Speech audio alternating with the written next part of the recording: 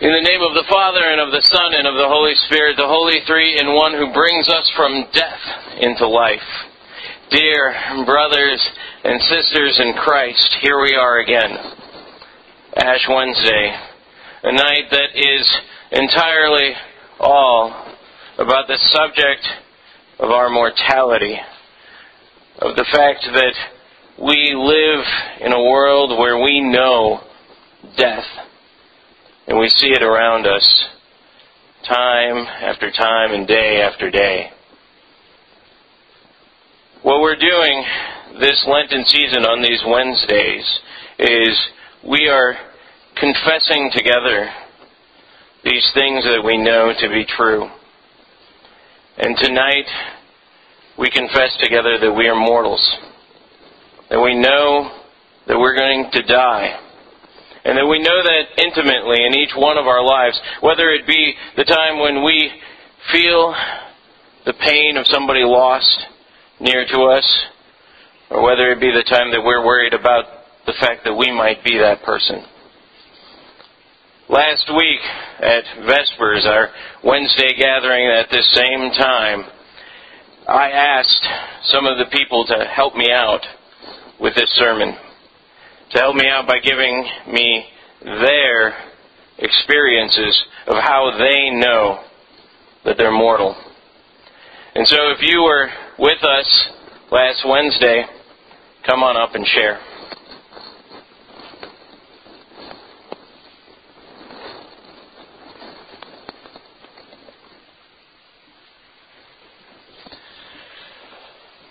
Okay.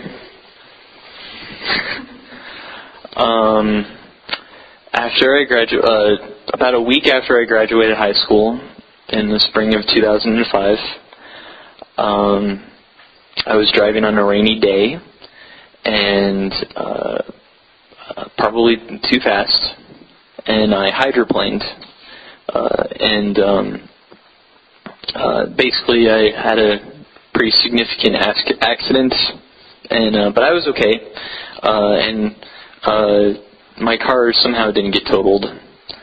But it was pretty shocking to me at the time, and the car sort of spun in circles, like in a movie or something. It was pretty nuts. And actually that next fall, pretty much the same thing happened to me, and then my car got totaled. So that happened to me twice. And that's the story. Hi. Mine is pretty much kind of the same thing. It involves a car. It involves a bus. I was getting off of the FSU bus right outside the church and coming back here to do some studying, and I was coming around the front of the bus, and a car was passing the bus at the same time. And I didn't see him, he didn't see me, and I was okay. Obviously, I'm standing here now, but it was scary because it at least grazed me, and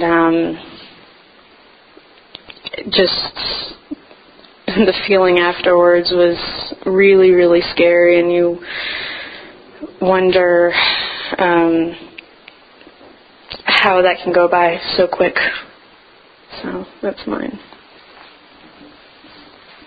Hi.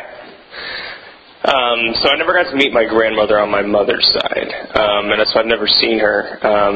My parents claim that as a child I saw her ghost and pointed to it, but I don't like to talk about that because ghosts are terrifying. I can't verify if it's true or not. But nonetheless, I never got to meet my grandmother on my mother's side. And, that wasn't really a big deal for me growing up, personally, until I was probably 17 or 18, and then 4th of July came around. And I was born in February, and my grandmother died in July of that year. She died on the 4th of July. And it never really occurred to me that at the same time as we were all celebrating the fireworks and the hot dogs and bubbles or whatever you do on 4th of July and growing up, I don't remember, you throw things at each other. It never really occurred to me that at the same time my mother was dealing with the loss of her mother every year. And so last year, I work at a camp over the summer, and so last year while I was at camp, we were setting off fireworks on our dock out on the lake, and I got like a text message from my mom. She's like, "Happy 4th of July," and I'm like, simultaneously, I'm like, "I don't think you're so happy, Mom." And so I'm like sitting there looking at the fireworks. I guess I'll walk off into the woods and call my mom, and it's terrifying and dark. And so I call her and I talk to her, and she was clearly upset on 4th of July. And I think what brought me back in this moment and reminded me of how mortal I am is that in those moments when you're staring at the fireworks and you're so engrossed in something outside of yourself, then you forget that you're actually a human being. You're just lost in something. Simultaneously, there are those things going on with your mother or whatever the case may be that force you to come back and remind you that it's not all about the fireworks. Okay. I haven't had a real in-depth death experience like the first two, firsthand, but the one that affected me the most was last year, the weekend of our high school prom. It was just a regular Friday, beautiful day, I remember it. Everybody was excited, looking forward to the big weekend, and a underclassman who was a sophomore died in a car wreck on the way home from school that day. And I didn't really know her that well, but when I found out, it still hit me really hard that in just the small community of my school that we lost somebody that, was best friends to somebody that I knew, or it definitely felt like we lost something. And it was a real eye-opener, and it left it definitely made me realize that it could happen really any time. It could happen to somebody really close to me, sporadically, really randomly. And I'm sure some of you have had experiences with deaths of classmates, and it's really kind of tough, even if you don't know them or if you're really close to them. And I guess the loss of the death, it does something to you. I'm not real, but so that's my death experience, I guess. Guys.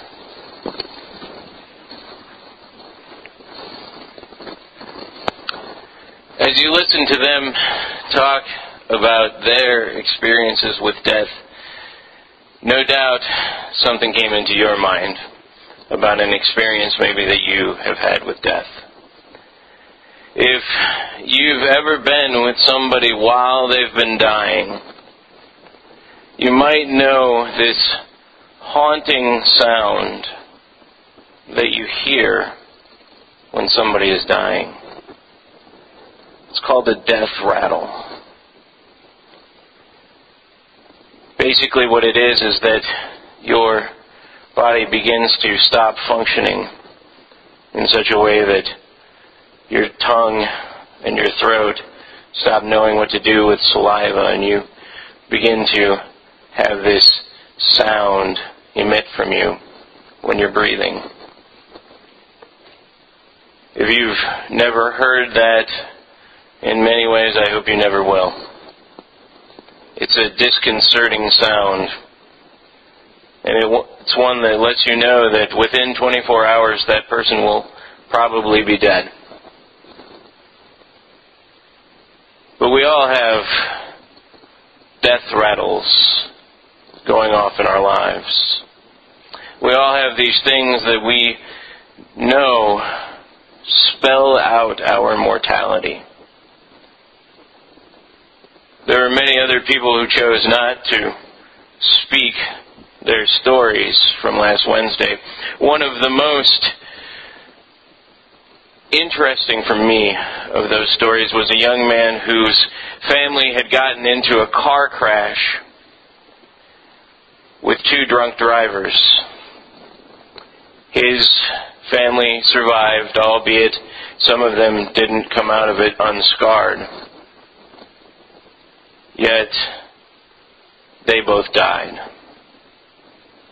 And so every time they see those scars, they realize how close they were.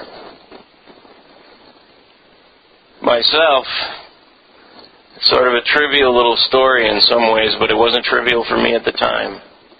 This January, I was on vacation visiting my family in St. Louis, and I got a call from the dermatologist that I had seen earlier that month. They called and they said, "Mr. Winters, we'd like you to come back in. The growth that we took off of you, well, there was cancer." I heard my death rattle. And pretty much everybody here has heard that death rattle too. But why is it there?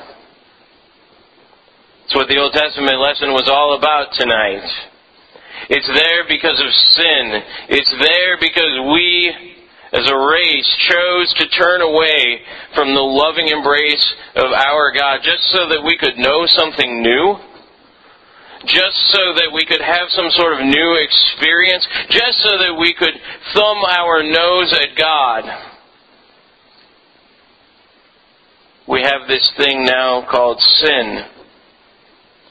And it spells death in all of our lives. Just like any other rattle in the world, this death rattle, well, it doesn't make much noise if you don't have anything in it. But if you take the first commandment and you break it, and you put other things and other people in the place of God, it begins to make a noise. If then you use God's identity in such a way that you make Him out to be this cosmic pinball gumball machine, it begins to rattle. If you neglect God's Word, His community, His church, it begins to rattle. If you think that you're above the authorities that God has put above you, it begins to rattle. If you aim to hurt other people, it begins to rattle. If you use God's sons and daughters as sexual objects for your entertainment, it rattles. If you steal, it rattles.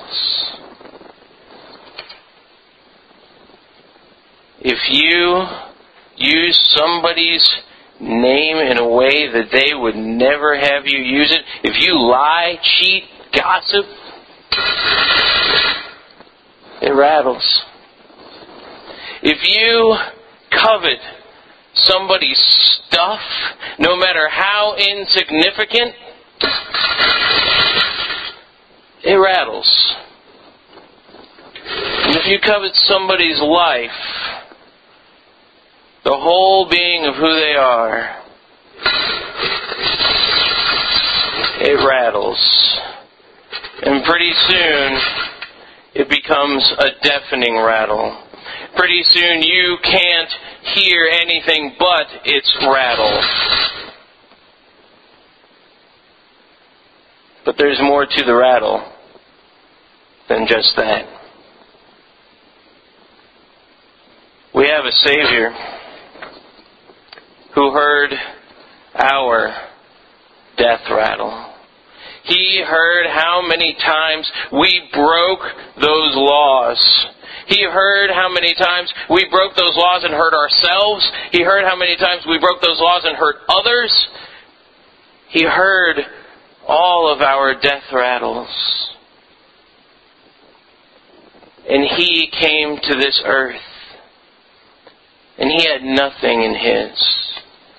He was completely sinless, without any sin whatsoever, without any rattle. You could have shaken the can and nothing would be heard,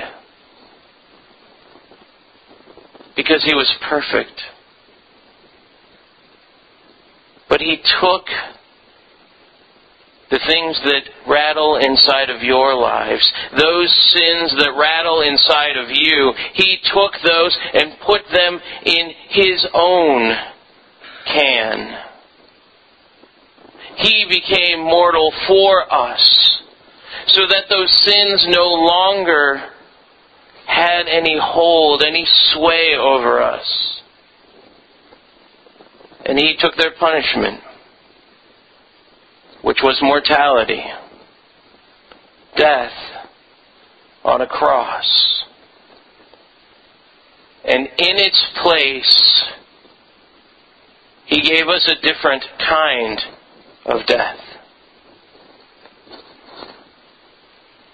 He gave us a death of water, being buried in his name underneath baptismal water. That's all the sway that death holds over you. Because he took your mortality, your sins upon you. And so one day, when you emit that horrible noise, laying in a hospital bed, laying beside a road, however it is that you die,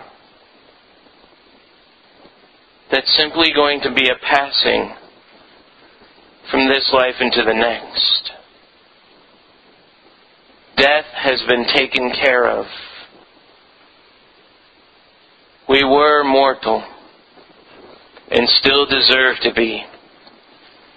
But he came and took our mortality upon himself. And that's what we celebrate tonight. Yet it's important that we realize that we're all mortal. Just as he pointed out, because we're all mortal, we know that we're all in the same boat. Whether you're having the Tower of Siloam fall upon you, or whether Pilate is mixing your blood with offerings, we're all the same. Whether you're dying for your country in Afghanistan or Iraq, or you're dying shivering cold because you're dying of AIDS, you're still all the same. You still all deserve to rattle until death. But he still died so that all of you would not have to see the pain that would be without him. And so, now we confess those sins that make our lives rattle within us. Please rise.